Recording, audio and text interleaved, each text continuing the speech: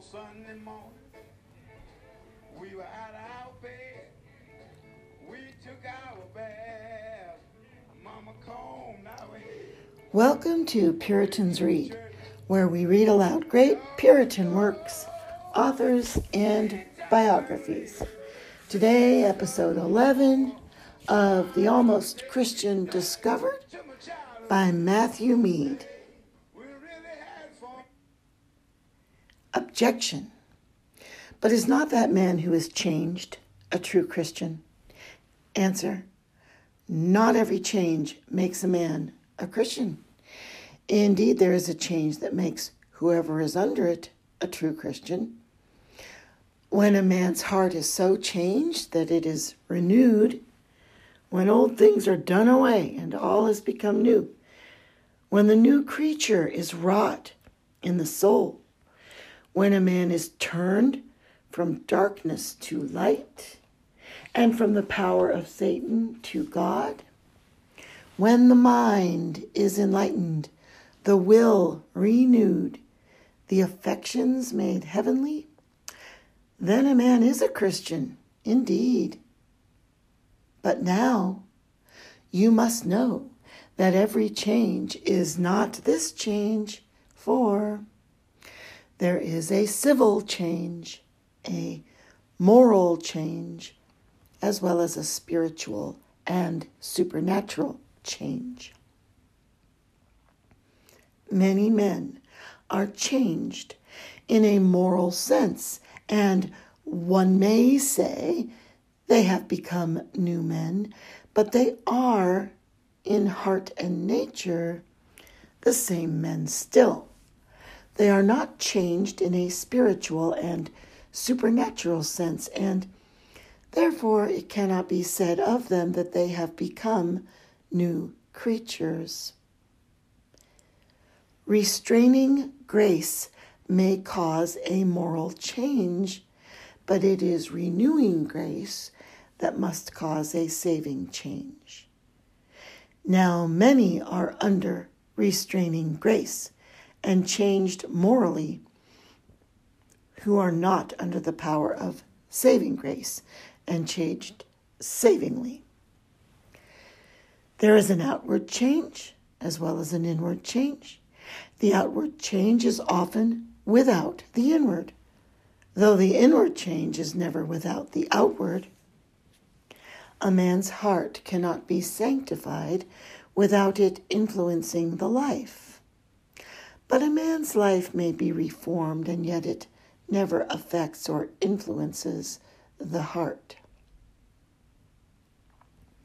A man may be converted from a course of profaneness to a form of godliness, from a filthy conversation to a fair profession, and yet the heart is the same in one and the other.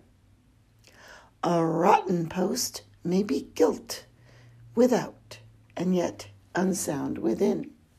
It is common to have the outside of the cup and platter made clean, and yet the inside foul and filthy. Now then, if a man may be changed morally and yet not spiritually, outwardly and yet not inwardly, from a course of profaneness to a lifeless form of godliness, then a man may be under great and visible changes and yet be no more than almost a Christian. I do not speak this to discountenance any change short of that which is spiritual, but to awaken you to seek after that change which is more than moral. It is good to be outwardly renewed, but it is better to be inwardly renewed. I know how natural it is for men to take up anything like a work of conversion, though it is not conversion, and resting in that, they eternally perish. Beloved, let me tell you, there is no change, no conversion that can stead your souls in the day of judgment, this side of that saving work which is wrought on the soul by the Spirit of God, renewing you throughout. The sober man, without this change, shall as surely go to hell as the foolish drunkard. Morality and civility may commend us to men, but not to God. They are of no value in the procurement of an eternal salvation.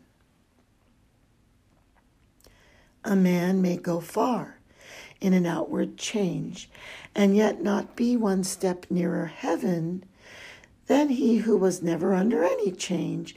Nay, he may be, in some sense, further off. Christ said the scribes and Pharisees were further from heaven with all their show of godliness than publicans and harlots in all their sin and uncleanness. Resting in a false work, a partial change, we neglect to seek after a true and saving change. There is nothing more common than to mistake our state and, by overweening thoughts, misjudge our condition, and so perish in our own delusions. The world is full of those foolish builders who lay the foundation of their hopes of eternal salvation upon the sand. Now, my brethren, would you not mistake the way to heaven and perish in a delusion? Would you not be found fools at last? For none are such fools as the spiritual fool, who is a fool in the great business of salvation. Would you not be fools for your souls and for eternity? Oh, then labor after and pray for a thorough work of conversion. Beg God that he would make a saving change in your souls, that you may be altogether Christians. All other changes below this saving change, this heart change, make us but almost Christians.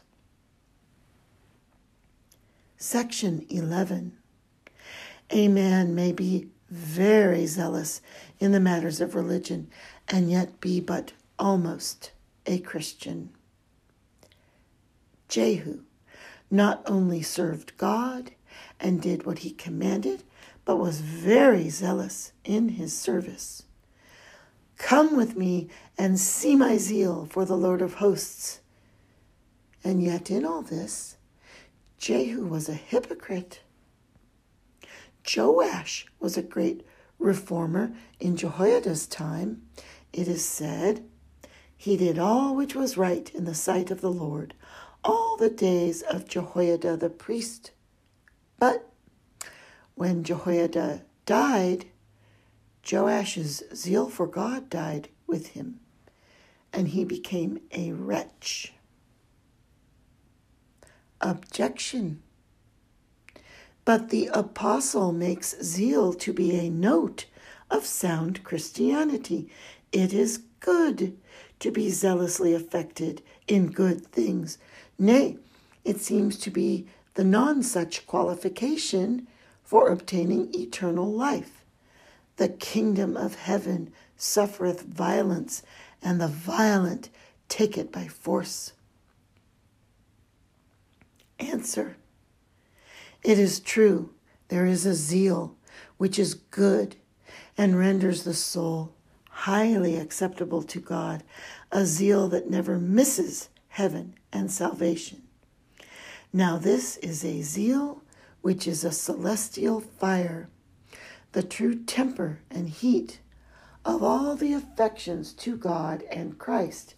It is a zeal wrought and kindled in the soul by the Spirit of God, who first works it and then sets it to work. It is a zeal that has the Word of God for its guide, directing it in working, both in regard of its object and end, manner and measure. It is a zeal that checks sin and forwards the heavenly life. It is a zeal that makes the glory of God its chief end, which swallows up all by ends. The zeal of thy house hath eaten me up.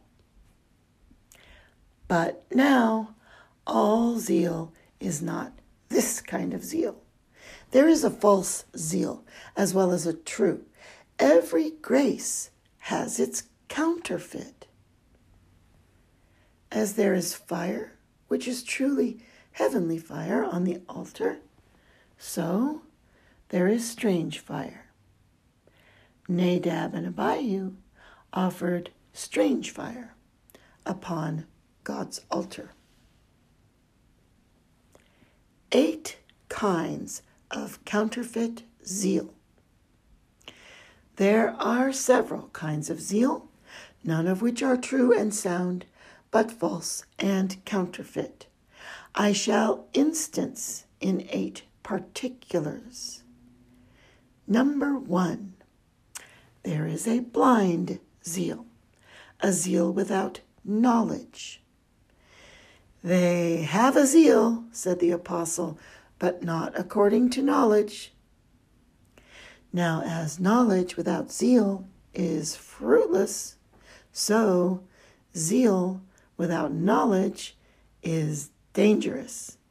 It is like wildfire in the hand of a fool, or like the devil in the man possessed who threw himself sometimes into the fire, sometimes into the water.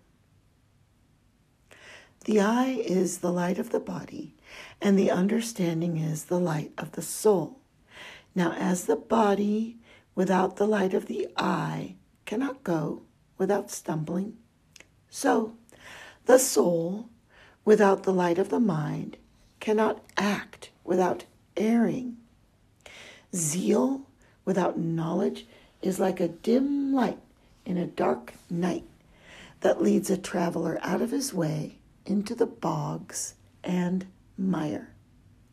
This was the zeal of Paul while he was a Pharisee. I was zealous towards God, as ye are all this day, and I persecuted this way unto the death. And again, I verily thought with myself, I ought to do many things contrary to the name of Jesus of Nazareth, and concerning zeal, persecuting the church. Such a zeal was that in John. They shall put you out of the synagogue, silence you. You shall not be suffered to preach. Yea, the time comes that whoever kills you will think that he doth God service. This is great zeal, but yet it is a blind zeal, and that God abhors. This concludes episode 11 of The Almost Christian Discovered by Matthew Mead.